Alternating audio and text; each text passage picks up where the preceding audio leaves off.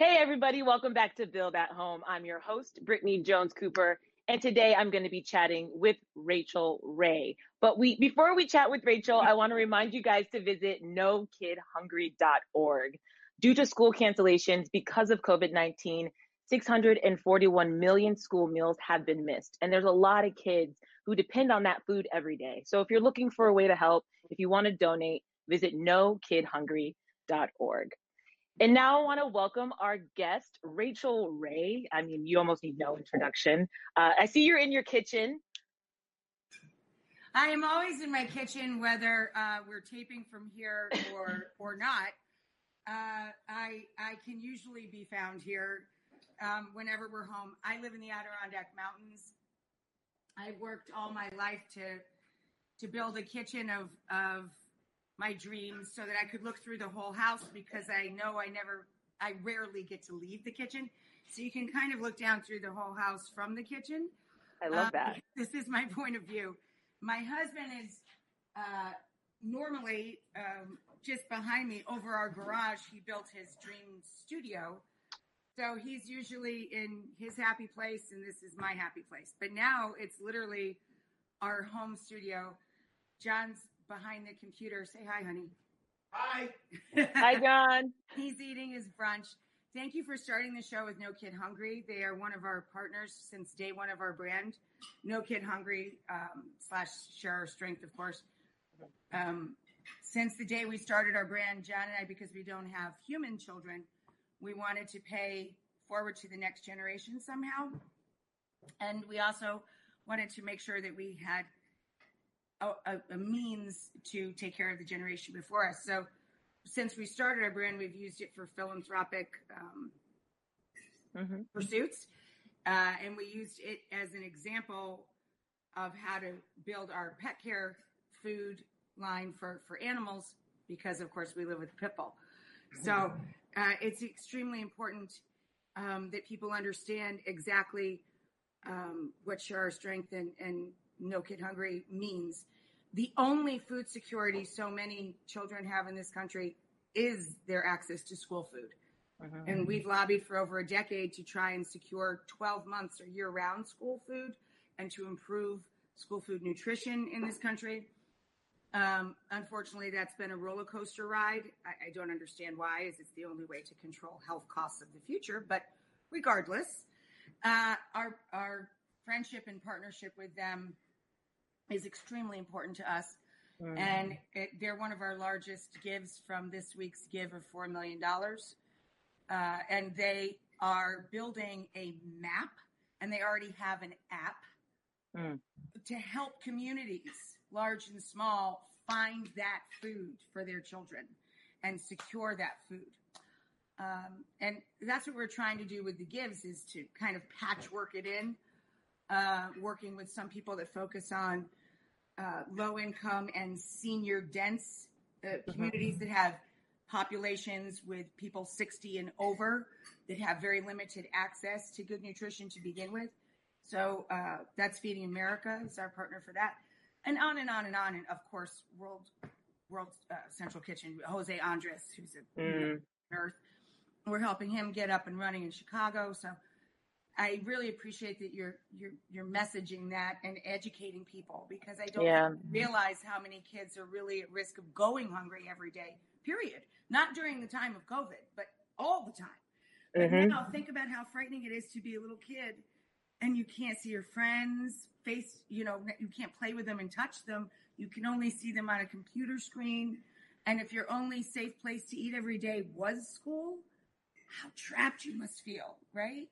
It's so scary. It's so scary for so many kids.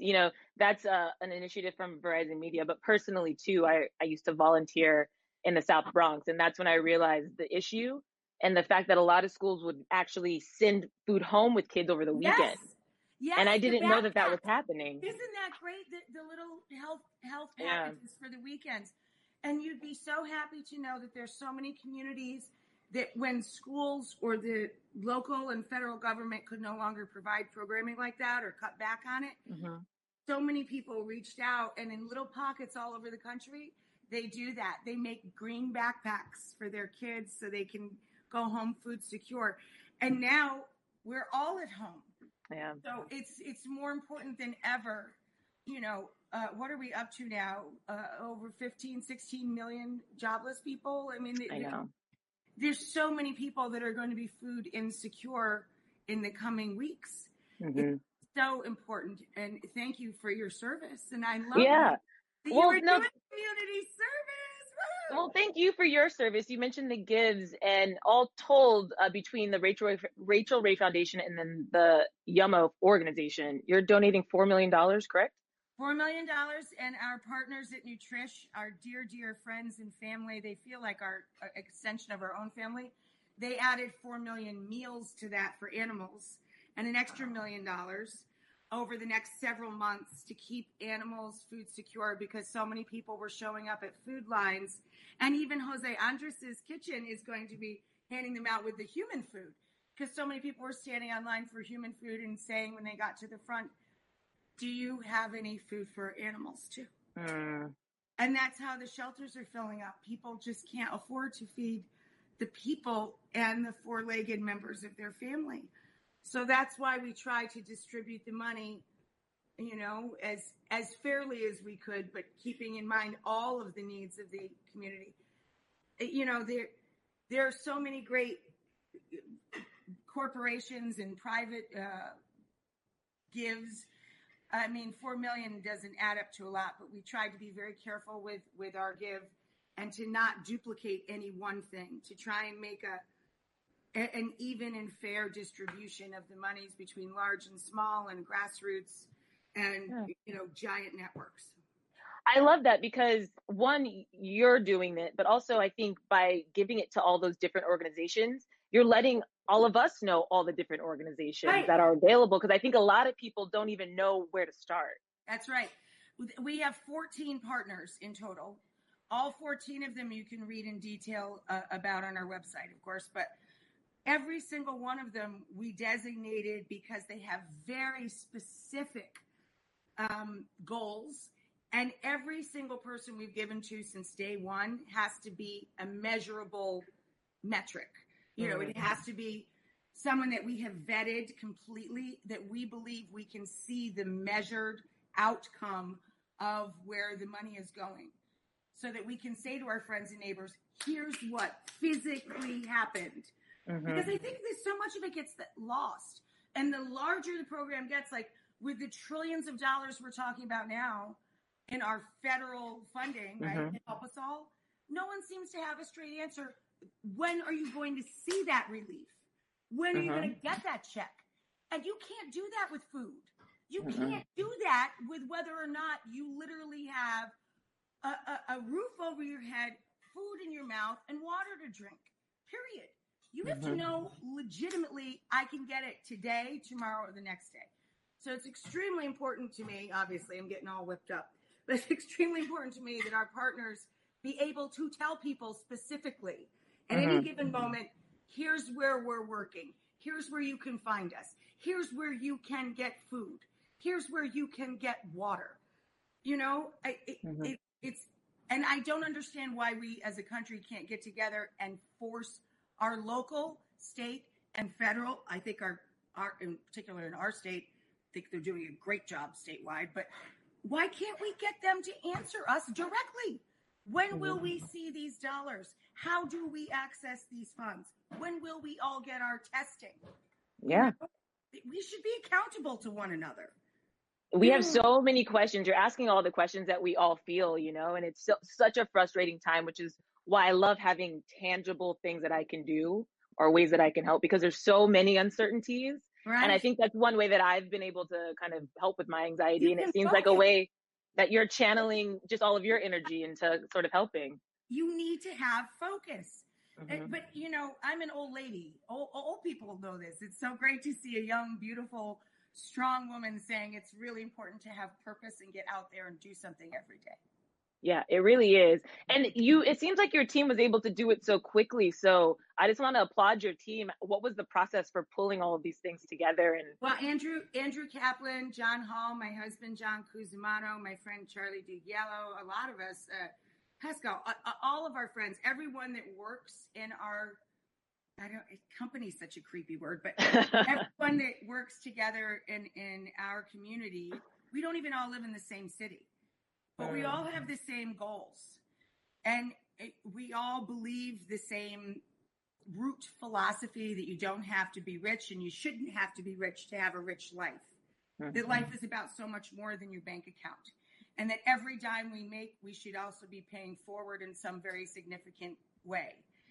And we all give as a community in that way, in that spirit.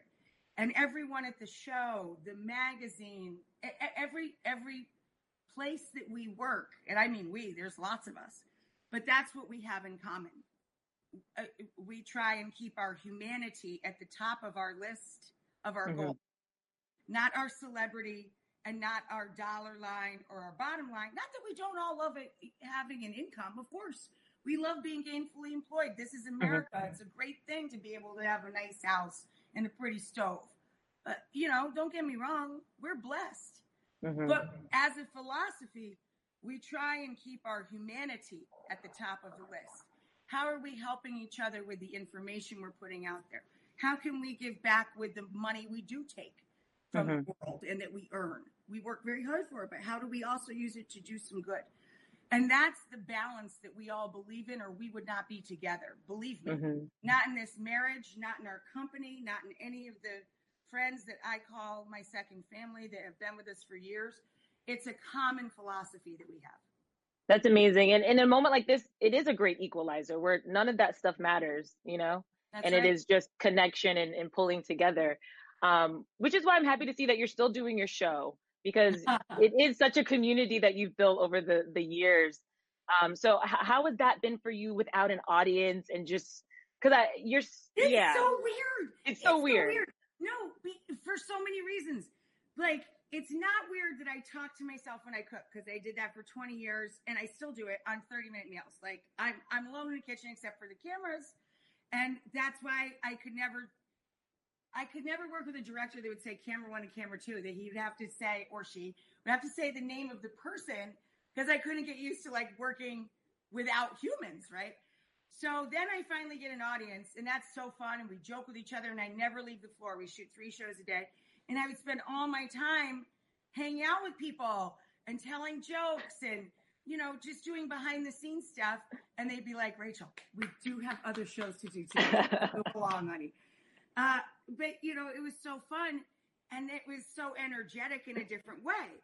Now, the trippy part for me is, now that John and I are in the studio and Isabu is our 15-year-old pit bull, is our only audience, there's no applause. There's no Joey Cola, our fantastic comedian who's our warm-up guy, like egging people into like cheering. Nothing I say is funny. And the worst part is we donate all of our excess food to City Harvest and Food Bank every week, and our crew eats the dish that I make. For each show, we put it out with the craft services, right? So I never eat until I go home and make dinner. And when I make dinner at home, I'm super silent, big glass of wine, vinyl records playing, or Law and Order, the gentle hum of Law and Order in the background, something like that going on. But I'm quiet when I make dinner. It is so weird for me to make, like, one day I think John and I taped 7 different things between what I do for IGTV, wow, what we do for our show, what I was doing for other people. So we did 7 meals, and I didn't eat any of them, because when you teach it or you perform it, you lose interest in it. Yeah. And I'm just like, oh, this is so weird. I have to pick something to eat out of this today, because it's truly blurring the lines between my private time that I would have at home, right? And what always felt like work. And my job was to get other people excited about going into the kitchen, not to get them excited about what I was going to have for dinner. So it's blurring all these weird lines for me. Who knows? It may be some weird diet plan where I end up looking like thick, thin in a couple months for a very unfortunate reason. I was going to ask, so have you found... Never trust a cook who doesn't eat her own food, right? So that's going to No, but I get that. I don't like to cook. It's like when I go to the grocery store, I don't even like to cook that night sometimes, because I'm like, I got the food. I'll cook it tomorrow. It's like, you feel like you did that as a project. Yeah. It just doesn't feel like, because it's always been so separate. And I've been doing this for over 20 years, cooking at Food Network. And then the daytime show is going into its 15th year. So for more than 20 years, the food that I make at work is something that I share with everyone else. It's not something that I would sit down and eat. So it's really trippy. I have no appetite at night. It's very weird. I only have an appetite when we have nothing whatsoever to tape. Then I'm like, oh, more spaghetti. This is so bittersweet for me because I'm really not a whiz in the kitchen, and I would just love to take the meals that you're making. We don't waste food in this house. Believe you me. My mom lives across the street. My sister's a few miles away. Oh, awesome. There are people that come by out of kindness to leave things at the door and drop off. Believe me, not one bite of that food went to waste, my friend. But if you lived across my street, you would be so happy. One day, maybe. So you're filming, you have the Rachael Ray Show, you're filming 2 live shows a week, and then you have some that are taped. Is that what's going on? We do, live to the computer or whatever from our house. John and I can really tape anytime we want, but they edit it together into shows, and we air the shows from our house on Mondays and Fridays on the daytime show. And then every Saturday night on Instagram TV, we put up a new show from our house. And this past week, we actually had 3 or 4 different things on IGTV because we did a 5-minute Passover, a 5-minute Easter, and the Saturday night meal. And we're going to test drive a couple other things, like cook-alongs with friends for Instagram TV. We're test driving a couple of other ideas. But for right now, it's Mondays and Fridays for the daytime show and Saturdays for IGTV. You are so busy, Rachael. I was going to ask, like, during this downtime, have you started any new hobbies? But you seem pretty busy. My new hobby list is pretty long. My husband gave me, because I love to do, I call them food doodles as note cards for thank you notes to people. So I have these paint pens, but he bought me a proper set of paints and an easel and all instruction books and all the paper and stuff so that I could become a fabulous watercolor artist. So that was on my COVID plan. And to pick up any of the 3 languages I am almost proficient in, that was my second plan. And to go back to my love and study of percussion instruments and master drums was my other plan. All I've really managed to do so far is complete my friend Harlan Coben's book, The Boy in the Woods, like a great thriller. All I've managed to really do in a couple of weeks is work and read a book and like a quarter of 3 or 4 other books. So we'll see. What are your plans? Do you have I can use some of this extra time to be blah, blah, blah, or now you're working? No, I've been on my Zen. I've been meditating. I've been doing yoga. I've read 3 books. I've been writing. Yeah, I'm here alone. So it's like I have just time that I've never had. It's been beautiful, honestly. It's kind of a silver lining to all this. That's why you're so glowy. You're really glowy. No, I'm just right by the window. This is just direct sunlight. You got to know how to find your light on these things. Rachael, I just have to say I was so excited to chat with you. I've been a fan of yours for so long, and I'm just so happy that with all the stuff that you're doing for people and helping out communities during this time, we need it. And you've been a leader for so many people, and I just want to say thank you. Thank you. And if you're all alone, call anytime because I'm here. Don't tempt me, okay? Because I will show up on your door asking for leftovers, okay? No problem. We got them. Thank so you people so can much. Have a great rest of the day. You too, and make sure that people can check you out on Saturday, right? Saturday on your IG Live. Saturday on IG and Mondays and Fridays on our show. All right. Thank you, Rachael. We'll see you next time.